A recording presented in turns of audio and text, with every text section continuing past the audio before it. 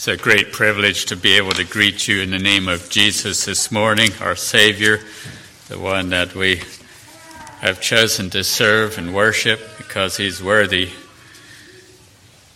This morning we want to look to John 15, there the first part of it, the analogy of the vine. I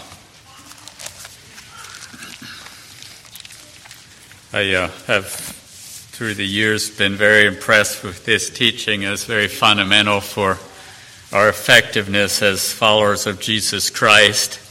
And I have for a message title, Except Ye Abide. Comes out of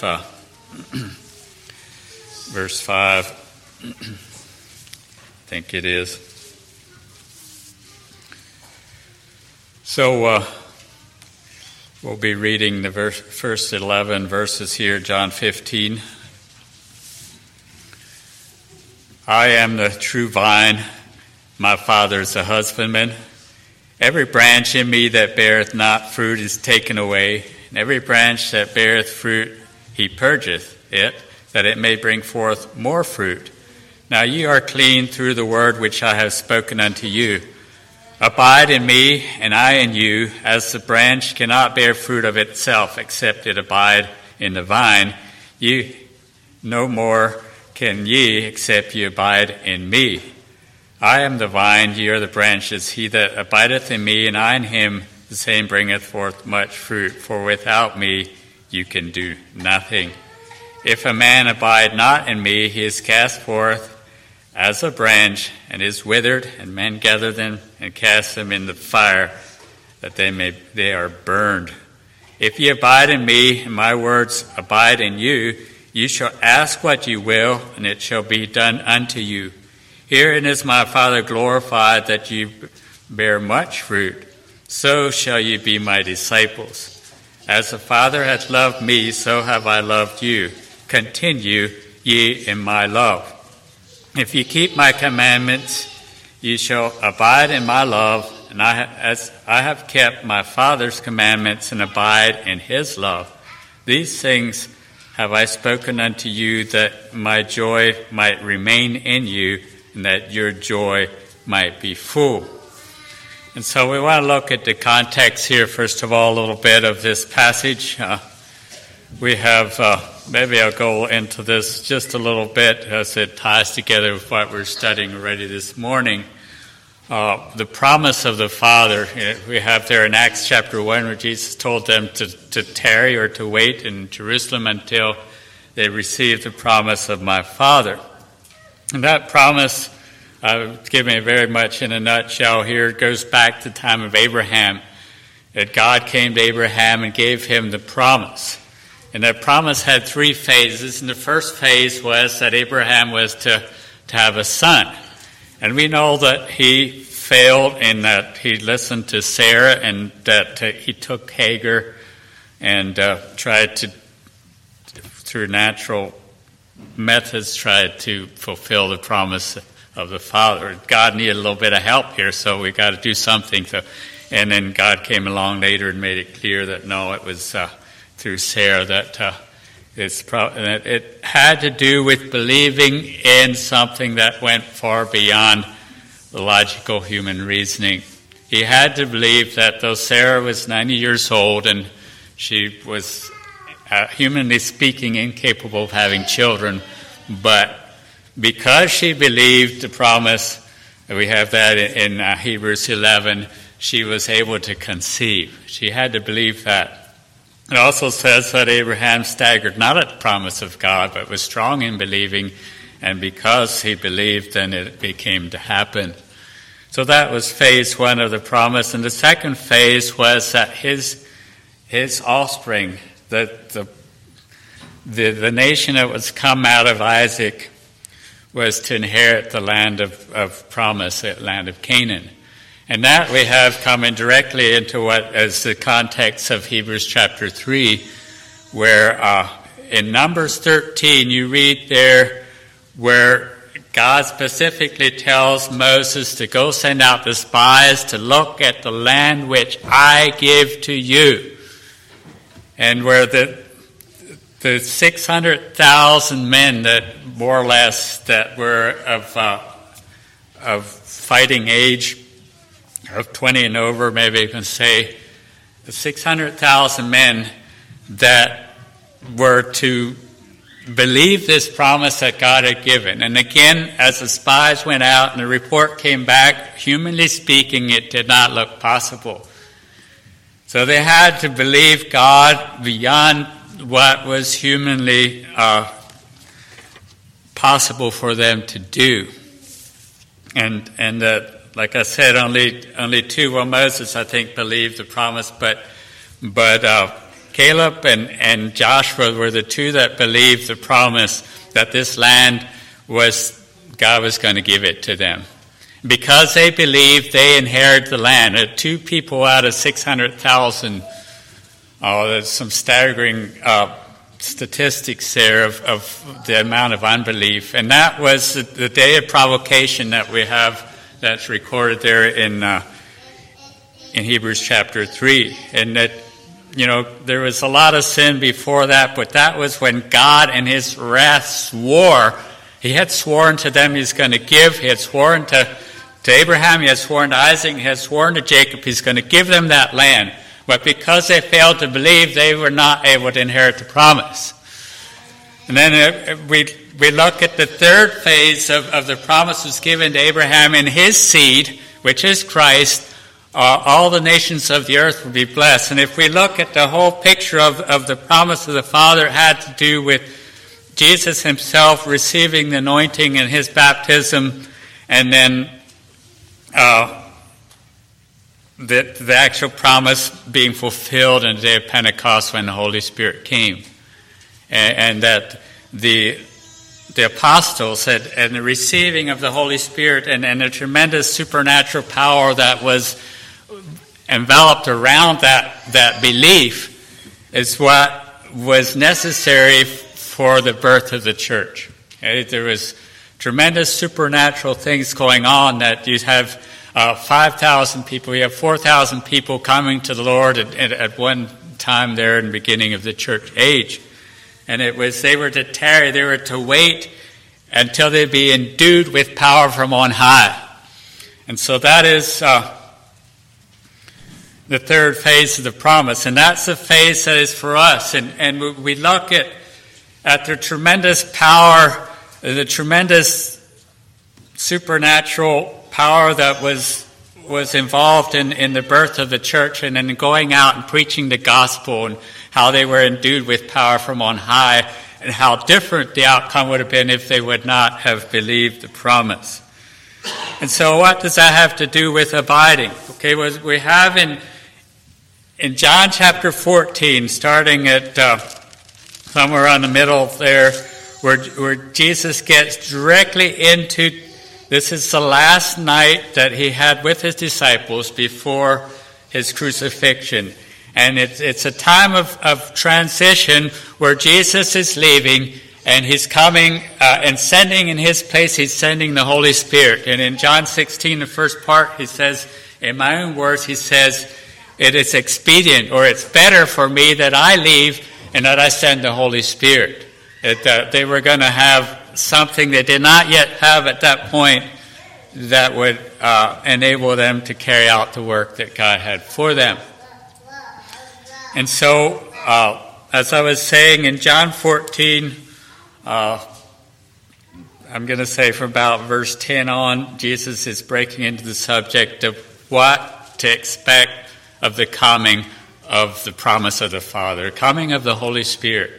What they should expect, what they were going to have that was essential for them to be able to effectively carry out the work of the church. And that, in my mind, hasn't changed. And when we think of unbelief, and it was mentioned in a Sunday school class this morning about Jesus said, when he comes again, will he find faith on the earth? That in Luke 18. And we say, well, there's a lot of people that believe today. But when we think of faith in that context of the power that the early church had, and the powerful anointing that was upon their lives. Is it possible that in this day we're living in right now that type of faith maybe is not very prevalent anymore? And where do I stand in this? And again, you might be asking, what does that have to do with John 15? Well, we have in John 14 specifically talking about the coming of the Holy Spirit, and in John 16 again. And right sandwiched in the middle we have the teaching of the vine. And I'd like to propose to you this morning that it's all one and the same subject. That abiding, this abiding in the vine, the branches that are receiving the divine sap or whatever is needed for life to flow, is the work of the Holy Spirit. Because we have God the Father, He's up there in glory, and we have Jesus at His right hand. And so whatever takes place here on earth is because the infilling presence of the Holy Spirit. So we have the Spirit of Christ. The abiding in Christ is abiding in the Holy Spirit and the outworking that flows forth from us. And I'd also mention a promise we have when Jesus was there the last day of the feast in John 7, when He got up and said that if we believe on Him, then rivers of living water be flowing forth from us. And do I this morning have rivers of living water? And He went on to say that was specifically about coming of the Holy Spirit was not yet given because Christ was not yet glorified. And so this abiding has to do with His indwelling presence. And we already understand this morning that two keys I want to give you. First of all is the word abide, and the second is bearing fruit. And that's the focus this morning. If we abide, then we will bear fruit. And if we're not abiding, then fruit will not be a part of our lives. And so that's what we want to be looking at this morning. And the word abide here in the text appears 11 times, and in the context it appears 16 times. And it's not always translated abide in the King James. And I'd like to maybe just bring mention to that before we get further into the lesson. If we go look at John 14 and verse 10, it says, "Believest thou not that I am in the Father, and the Father in me? The words that I speak unto you I speak not of myself, but the Father that dwelleth in me, He doeth the work." So the Greek word there is meno, if I'm saying that right, and that's translated dwelleth. So what Jesus did on this earth, He makes it clear here in John 14 that He did because it was the Father that was abiding, the Father that was dwelling. And that word abide, okay, so I might show up at your house for lunch, and I'm planning to be there and maybe eat lunch, and it's expected that within a couple hours I'm going to be on my way again. That's not the idea of the word here. The idea is I show up at your house and I unpack my bags and I say, well, I'm here to stay. That this is where I'm going to be. This is where I'm going to live from here on out. This is my dwelling place. That's the concept of the word abide. It's not something that you show up and you're soon gone. It's the place that you set up permanent residence. So the Father, in verse 10 where Jesus said, "The Father that dwelleth in me, He doeth the works," it's the Father had permanent residence in the life of Jesus, and whatever flowed forth from Him was because of that. And here again, I don't believe that it was the Father necessarily, and this could be technical, but it was the Father that was working through Him in the indwelling presence of the Holy Spirit in the life of Christ. Because what Jesus had then, He's expecting for us to have now, and we have access to the same things He had. And my life definitely doesn't, in its fullness, portray that, but I know I have available what Christ had as He lived here on this earth. to be able to carry out the work that God has for me in the same way that the work was carried out in the life of Christ. So moving on down, now more specifically talking about the Holy Spirit in verse 16. It says, Jesus said, "And I will pray the Father, and he shall give you another comforter, that he may abide with you forever." Where we have the word abide, that's that same word. That the Holy Spirit is coming. I'm going to ask it of the Father, and he's going to come. And that first was fulfilled in the day of Pentecost, and from there on out was available for the believers. And he shall abide with you forever. He's going to set up housekeeping, and he's going to stay there. And that's what we need this morning, this abiding. And in verse 17, "Even the Spirit of truth, whom the world cannot receive, because it seeth him not, neither knoweth him. But ye know him, for he dwelleth," or he abideth in you, "and he shall be in you." There's the work of the Holy Spirit as Jesus is teaching. He's preparing the disciples for his departure and sending the Holy Spirit to carry on in a very real way what needed to take place from there. Now in verse 25, we're in John 14, verse 25. "These things have I spoken unto you, being yet present with you." That's that same word, yet. While I'm yet here abiding with you, I'm speaking these things so you can understand. And then, of course, we have it going on. I want to just highlight the word abide here again into the text I already read. Verse 4, we have it come up 3 times. "Abide in me, and I in you, except the branch, as the branch cannot bear fruit in itself, except it abide in the vine, no more can you except you abide in me." We have the word abide 3 times. Verse 5, "I am the vine, ye are the branches. He that abideth in me, and I in him, the same bringeth forth much fruit." And verse 6, "If a man abide not in me, he is cast forth as a branch and is withered, and men gather them and cast them into the fire to be burned." And verse 7, "If ye abide in me, my words abide in you, ye shall ask what ye will, and it shall be done unto you."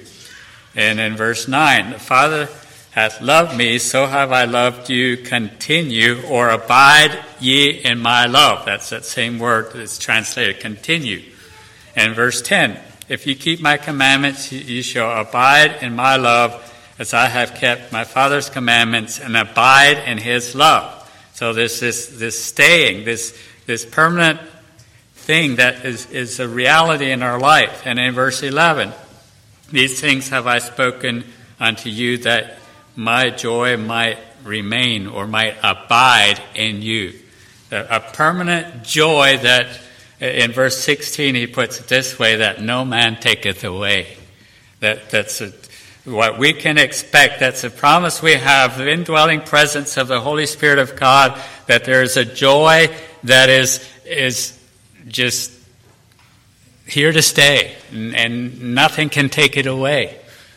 That we believe it, and it needs to be a reality. So this morning we ask ourselves if we have unbelief or if we believe what the Scripture teaches. So then we have it come up one more time, very precious verse in John 15 and verse 16. I'd like to read that. "Ye have not chosen me, but I have chosen you and ordained you, that ye should go and bring forth fruit, and that your fruit should remain." That word remain is that same word, that your fruit should abide or should stay. That whatsoever ye ask of the Father in my name, he may give it you. So like I said, in this context, we have the word abide 16 times. And so that's the focus this morning. We need to abide. And there's a couple of things I want to make mention. First of all is that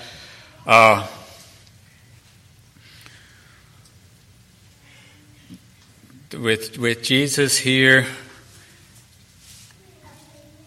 he is portraying himself as a branch, and what is coming forth from that branch in a spiritual sense is a source of spiritual life that's exclusively from Jesus.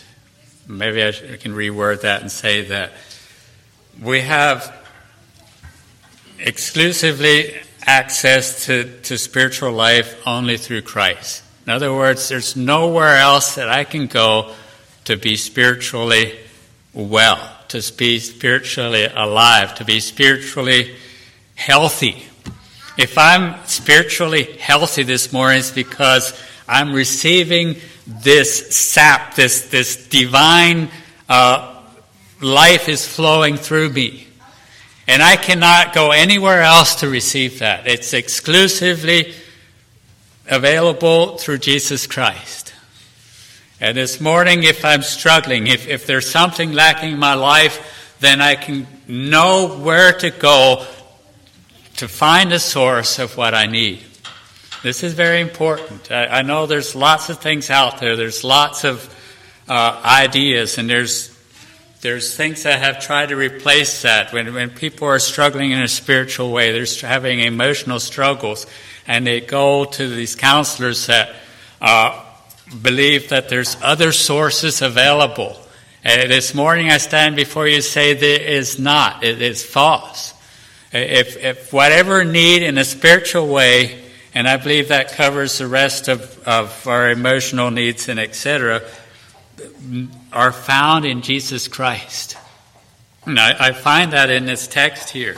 And I think it's important that we underline that whatever might be lacking in my life, it has to do not with because there's not available in Christ, but because the connection isn't there like it should have. We have this pickup truck. We had kind of a spare truck, and we didn't use it much. And then said, well, I need to sell it. I'm not using it. And I went to start it, and I had just put new batteries in not so long ago and didn't want to start. And what's going on here?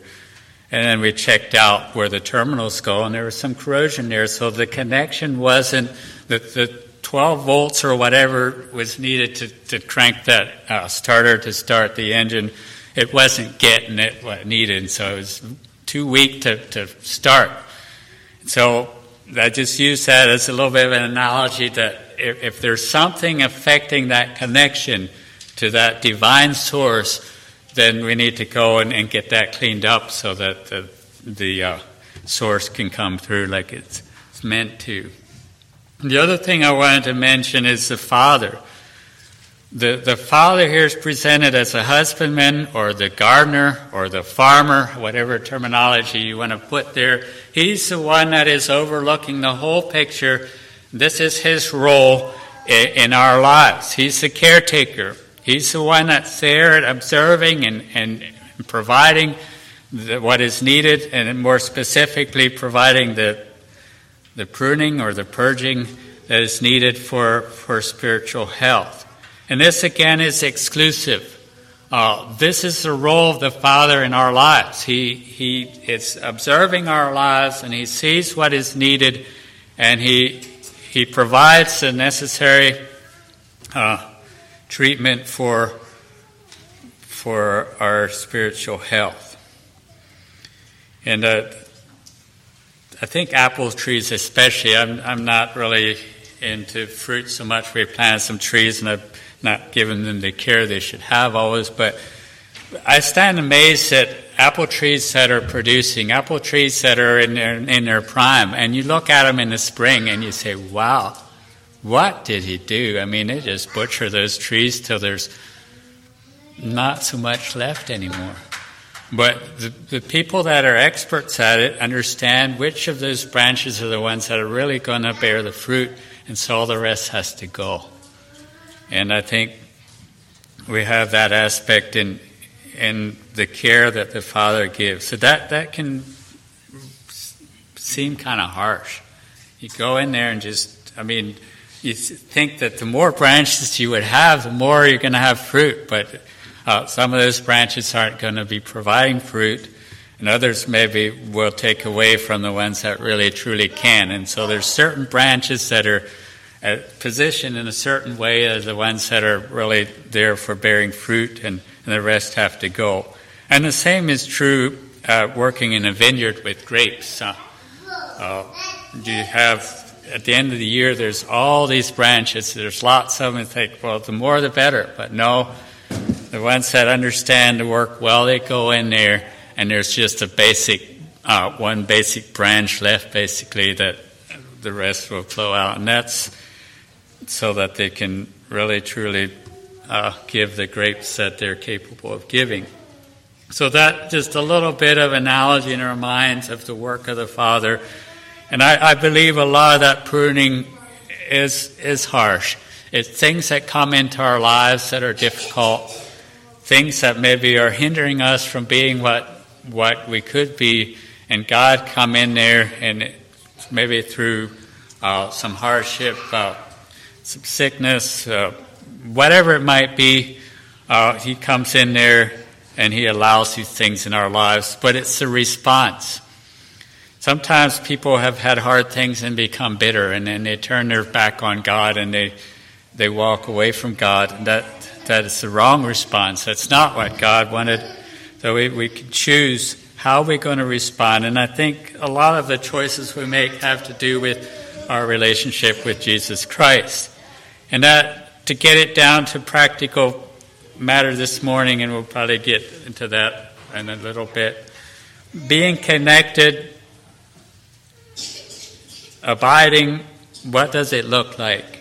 And I don't know what else it could be, but a relationship with Jesus Christ, a knowing of Jesus, a life that has committed itself completely to following our Lord Jesus Christ. And if we have done that, and it's not a once and done thing, it's something we have to do, and we have to do, at least my experience is.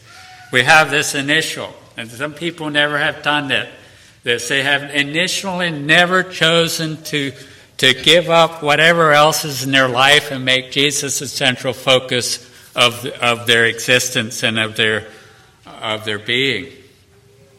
And I don't believe that we can abide. We cannot have this connection. We cannot have this relationship unless we have committed ourselves completely to the Lordship of Christ. Lordship meaning that He's in charge, not me.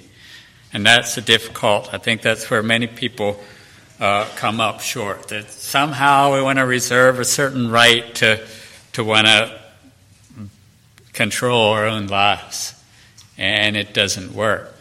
If we want to be faithful in following our Lord Jesus Christ, then He has to be Lord. And He said these words that are very revealing. He said, "Why call you me Lord, Lord, and do not things that I say?" The Lord is always the one that has the right to ask of us whatever.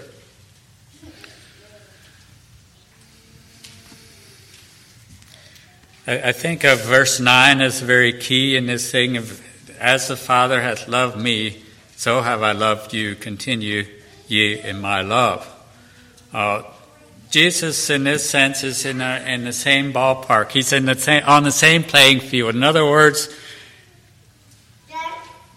He had to abide by the same rules we do when He walked here on this earth as a man. And we have to abide by the same rules that He did. And going on to chapter 17, where Jesus is praying this beautiful prayer, in verse 23, the latter part of it says,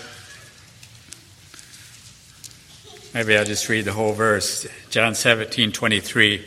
"I in them, and thou in me, that they may be made perfect in one, that the world may know that thou hast sent me, and hast loved them as thou hast loved me." In other words, Jesus is revealing to us that the same love that the Father had for Jesus when He walked here on this earth, He has made available to us. And that, again, has to do with the oneness we have. As we are one with Christ, then that love, and that love is so important. We need to understand the love of God, what God has done for us. And I think people that become bitter and turn their backs on God, somehow they don't have this love thing as they should. To understand, as we are in this abiding, that the love that we need in order to live and to thrive is available to us, and it's never going to be lacking, even though it might seem like circumstances are nobody understands. And Christ, when he was there facing the cross, or he's hanging on the cross, he said, "Father, why hast thou forsaken me?" And I don't think the Father forsook him there, but it felt that way because everything seemed to be against. And we don't understand what all was going on, but I believe the love of God was present. And I believe in our lives, the love of God is always there for us. But the better we understand that, the better we can relate. So the closer we walk to God, the better we have this connection, this abiding, the better we understand the love that God has for us. And it's very clear here that we need to continue, we need to remain, we need to abide in that love. And I think it's in the letter of Jude that came to my mind. It says, "Keep yourselves in the love of God." And I know for myself it can be easy for me to not do that. We need to keep ourselves in the love of God. That's that abiding. There's this inseparable relationship that we have with God. And it's very simple. Yesterday I was doing some watering in the garden, and there was we have some grapevine along the edge, and there's this one branch that was coming out the side, and I thought, if that thing keeps growing the way it is, it's not going to do well because it didn't have support. We had wires going this way, so I was bringing the branch around so it would go on the wire. As I was doing that, that branch broke off.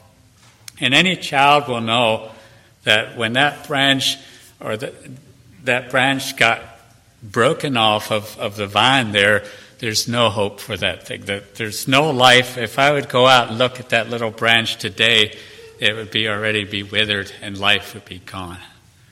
And so that analogy, and I believe this morning it is an analogy, but it's more than that. This analogy needs to be a reality for us. This is a way of life. It's much more than an analogy. This Jesus gave us his beautiful teaching just the night before he was crucified, and it is vital for our existence as Christians.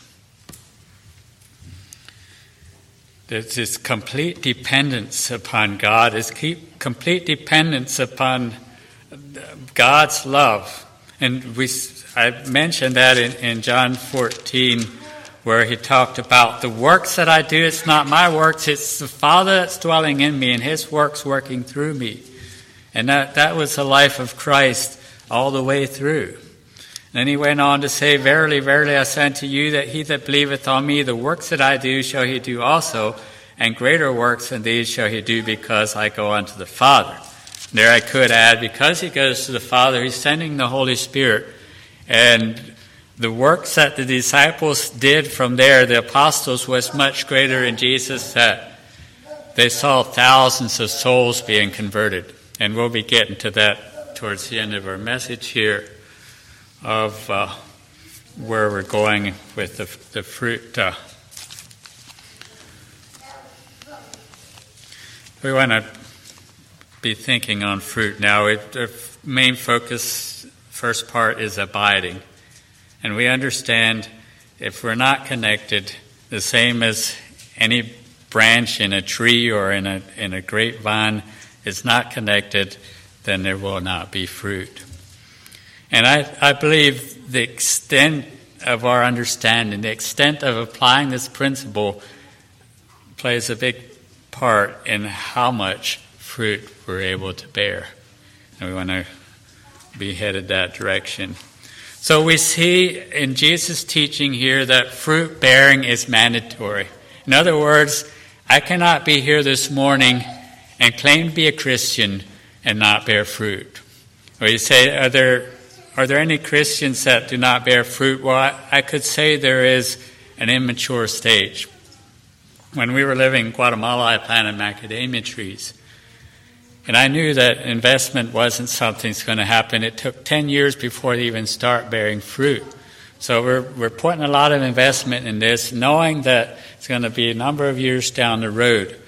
And so there is an immature state I believe that we can be Christians, we be followers of Christ, and not expect a whole lot of fruit at first. But fruit is to be expected. I want to highlight that verse 2. Every branch in me that beareth not fruit, he taketh away. They're talking about the Father. And then especially in verse 8. Herein is my Father glorified, that ye bear much fruit, so shall you be my disciples. Am I reading this right in saying that if we're not bearing much fruit, then we shouldn't even consider ourselves disciples? That may seem radical, but that's kind of how I read this. Am I reading it right? We know for sure that the Father, God in heaven, is glorified in that we bear much fruit. The more fruit, the more glory for the Father.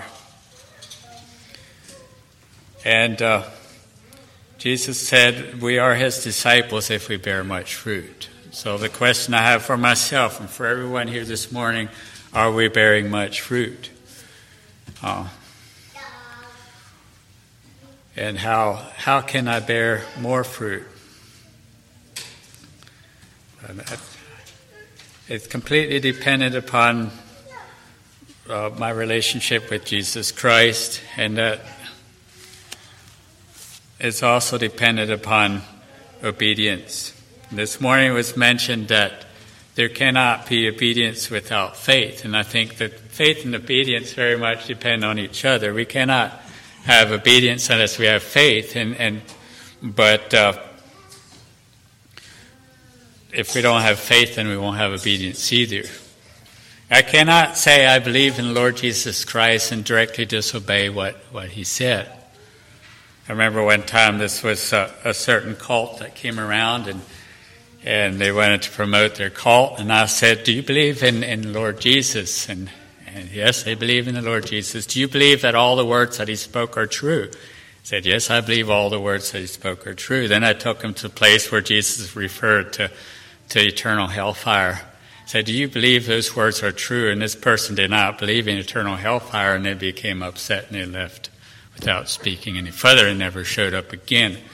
But we cannot believe in the Lord Jesus and not believe that all his words that he spoke are true. And of course that goes with eternal hellfire and everything else. It goes about divorce and remarriage, where many people stumble. If we believe in Jesus, we cannot directly go against what he says. If I believe in Jesus and I divorce my wife and I go marry another wife, Jesus said that is adultery. It's an adultery is a sin that, if it's not repented from, will keep us out of heaven. I believe that what Jesus taught is accurate. So if I believe it, then I'll obey, and we cannot be divorced and remarried. That's just one example. It's one that's very prevalent in the day and age we live in. There's many more. But I also believe that if I believe in Jesus, that rivers of living water need to be flowing forth from me. And now there it can get a little more sticky. That's not, it's also reality. Is it possible that I could say I believe in Jesus and yet that reality is not present in my life? So that's a challenge for us here this morning.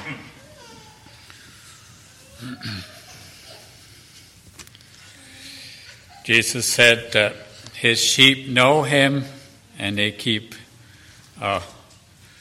his commandments. In John 10 he says, my sheep hear my voice and I know them and they follow me. So believing is hearing Jesus and keeping. Verse 10, if ye keep my commandments, ye shall abide in my love. In other words, I think if we don't keep his commandments, we're not abiding. If I have sin in my life this morning, if I have something I know is not pleasing the Lord, and I keep living that way, most assuredly that connection is going to suffer, and it's going is going to terminate. This is serious business. So obedience is a very much part of abiding, and that Jesus made that clear in this passage. That some of the practical aspects of abiding is just complete surrender and complete, immediate, absolute surrender and obedience to God is very much a part of abiding. And we can become careless, and maybe it's something he's asking me, he's not asking of you. And if I resist that, I'm at a dangerous place. That relationship is in jeopardy. And I'm not going to say that you're just cut off and withered right away, but there is a place when that happens. So we need to fear God and be sure that abiding in obedience and keeping Christ's commandments are very essential in this whole thing. And of course, the closer we walk, the more his life will be prevalent in our lives, flowing through us. It's very clear here that he says, without me you can do nothing. If we don't abide in him, we could say that we are doing nothing, but could it be worse than that? Could we actually be hindering? Could we actually be damaging the testimony of God? And I believe it's much more than just not doing nothing. It is, if we're not for him, then we're against him. If we're against him, then we're destroying and we're not building. So we're either on one side or the other. There's really not a middle ground. So if I'm not abiding, then I'm hindering, and I'm actually standing in the way of what God would have me to be doing. And the other aspect of abiding is with prayer. In verse 7, Jesus is very clear as he teaches, if you abide in me and my words abide in you, ye shall ask what you will, and it shall be done unto you. Amazing words here. Ask anything that you want, and I will give it to you. That's what he's saying. In the context of abiding. Now, I can't be asking for selfish things. That's just for me, because if I'm doing that, I'm not abiding. The key is that as we abide in Christ, we can be assured that whatever we ask, we're going to get. And I know that's often beyond our experience, but this is what Christ, especially here in John 14, 15, and 16, and I can't take time here this morning for that, but time and time again, and in verse 16 of John 15, he says it again. Ye have not chosen me, but I've chosen you and ordained you that you should go and bring forth fruit, and your fruit shall remain. That whatsoever you ask of the Father in my name, he may give it to you. Anything you ask in the Father's name, you will receive. And I believe this is very much a key to bearing fruit. The more effective we are in our praying. I'm not talking about just making prayers to God. I'm talking about effectual prayer that gets what it's after. And that Jesus very much taught effectual prayer as a part of the abiding. So I believe we will bear fruit if we're praying. We're praying in a real relationship with Christ. Not some kind of ritual we go through, but because we have this relationship. So if our lives are nothing more than a channel, this divine life is flowing through us, and we should expect fruit. In the natural world, fruit is necessary. I don't know how many farmers we have here this morning, or if you're gardening. Reproduction is fruit. Fruit is reproduction, and In the dairy business, I was in the dairy business for a little bit. If there wasn't reproduction, then we were soon doomed. It's just the way it works. If you're in the poultry business, it's the same way. You think of those chickens have to be producing eggs, and those eggs have to be fertile, and those eggs have to hatch. And if they don't, then that business is done. And in the fruit farmer, it's the same way. If those trees aren't laden with fruit, you're soon out of business. In the garden, the same way. I enjoy gardening. I went out and looked at these potato rows, and they look nice, but it wasn't but through a lot of toil that they got to where they're at. But there's fruit there, and it's not just the plants, but I know that if I do this thing right, later I go through there with the plow, and there's this solid row of potatoes there. It just causes me to worship. You go into this orchard and you see these branches it's beautiful. You go into this great vineyard and see these clusters just full. It's beautiful. And it's not anything we can do. You can create a machine can do a lot, but there's no life there. And in order for anything to give fruit, there has to be life. And the more healthy that life is, the better it's going to bear fruit. And I think in the spiritual sense for us, it's the same way. Self-sufficiency is out of the picture. It's God working through us. And I believe as we are called to be messengers, an unadulterated gospel in its purity, you can expect fruit. And we'll get to more of that in a little bit. So fruit bearing is mandatory. Bearing fruit is God's divine design for all of His creation. Anything that has life out there is because there's reproduction taking place. And it's beautiful. Not always. We have potato bugs, and we struggled this year and trying to... There's a certain spray you can supposedly put on there that affects the reproductive system, even if it doesn't necessarily knock them off right away. But if they don't reproduce, we know we've got the problem solved. And so there's life that is destructive too, that we don't want the reproductive cycle to be going on.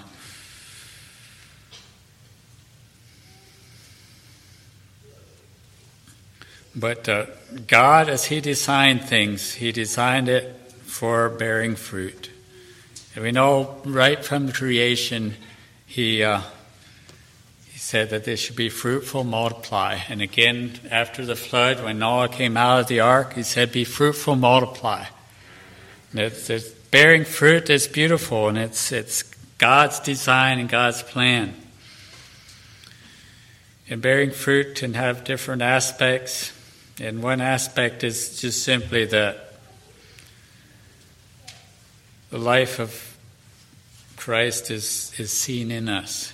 There's this verse that we have in the Bible. It's a beautiful verse. And it's 19 words that are all one-syllable words. I don't know if you're aware of that verse in the Bible. I'm going to tell it to you. It's 1 John 5:12. He that hath the Son hath life. And he that hath not the Son of God hath not life. So it's 19 words. It's very profound. If you have the Son, you have life. And if you don't have the Son, you don't have life. 19 one-syllable words in one sentence.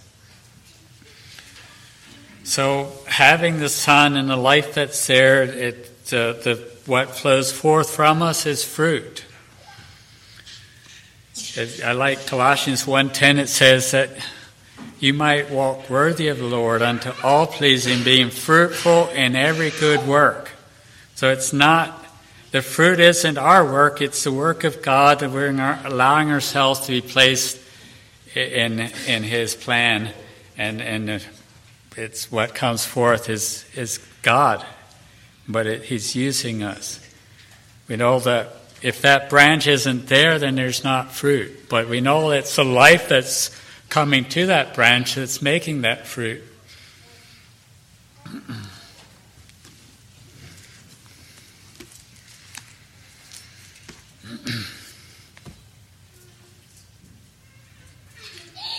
Thinking of Jesus, and He's on His way to Jerusalem, I think it is, and then he sees that tree out there. It's a fig tree, and the tree had life. Had green leaves. He went up there expecting to find fruit, and there wasn't any fruit on it, and he cursed that tree. And I've used that verse already to make for a whole message, where Jesus is looking at the church, and a green tree, but there's no fruit on it. And the next day, or whenever it was, he went by there again. That tree was just withered; it was just dried up. And with Peter, I think they made a comment. See how quickly. If a church isn't producing fruit, if a church isn't connected and isn't producing, it's at a very dangerous place. And as I said, I believe there's very many aspects of what fruit looks like. We have the fruit of the Spirit, which is love, joy, peace, long-suffering, gentleness, goodness, faith, meekness, and temperance.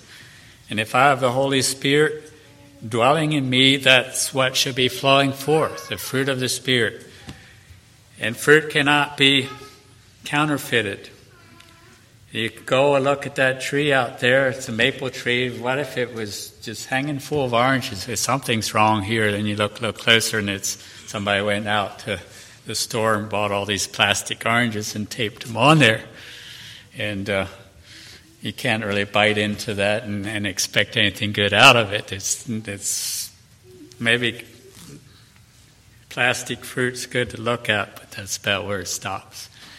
And we want to be sure we don't have plastic fruit in our lives. I believe that at the core of what the teaching we have here is thinking, especially in verse 8, "Herein is my Father glorified, that you bear much fruit, so shall you be my disciples." We think of Peter preaching on the day of Pentecost, and as a result, there's 5,000 people that are converted. I believe bearing fruit as Christians is reproducing more Christians. And I believe that's essential. And I believe that it's lacking. It's lacking here. It's lacking in our churches. How can we have enough of life that we can be reproducing? And there's a quantity and a quality. Quantity in that there's people coming to the Lord. There's people that are getting saved. There's lives that are being transformed. Not because I'm something, but because the life of Christ is flowing through me. And the more we can have that, I think, the more we can expect that kind of fruit. And that's the core where I'm getting at. And also not just quantity, but quality. In other words, that people that are responding to the gospel, as we go out and interact with people, they are being transformed into that they're producing godly lives. People, that's just wonderful, and I've seen some of it, and I'd love to see a lot more, where people are living their corrupt lives, they're living in their sin, and all the filth and all the terrible heartache that goes with sin. And they come to the Lord, and they're converted, and their lives are transformed, and the sinful habits go, and they're replaced with holy habits. That's the fruit that I especially want to underline this morning. And it's not something we do, but as we are connected with Christ, it's something we should expect. And there's one aspect I need to close here, one aspect that I want to just picture. So you have this vineyard, you have this grape, and you go in there and the fruit is ripe. Those grapes are purple, and there's big clusters of them. It's just beautiful, juicy, sweet, lovely grapes. The husband comes along, and he clips them all off, and the next day you look and it's all empty.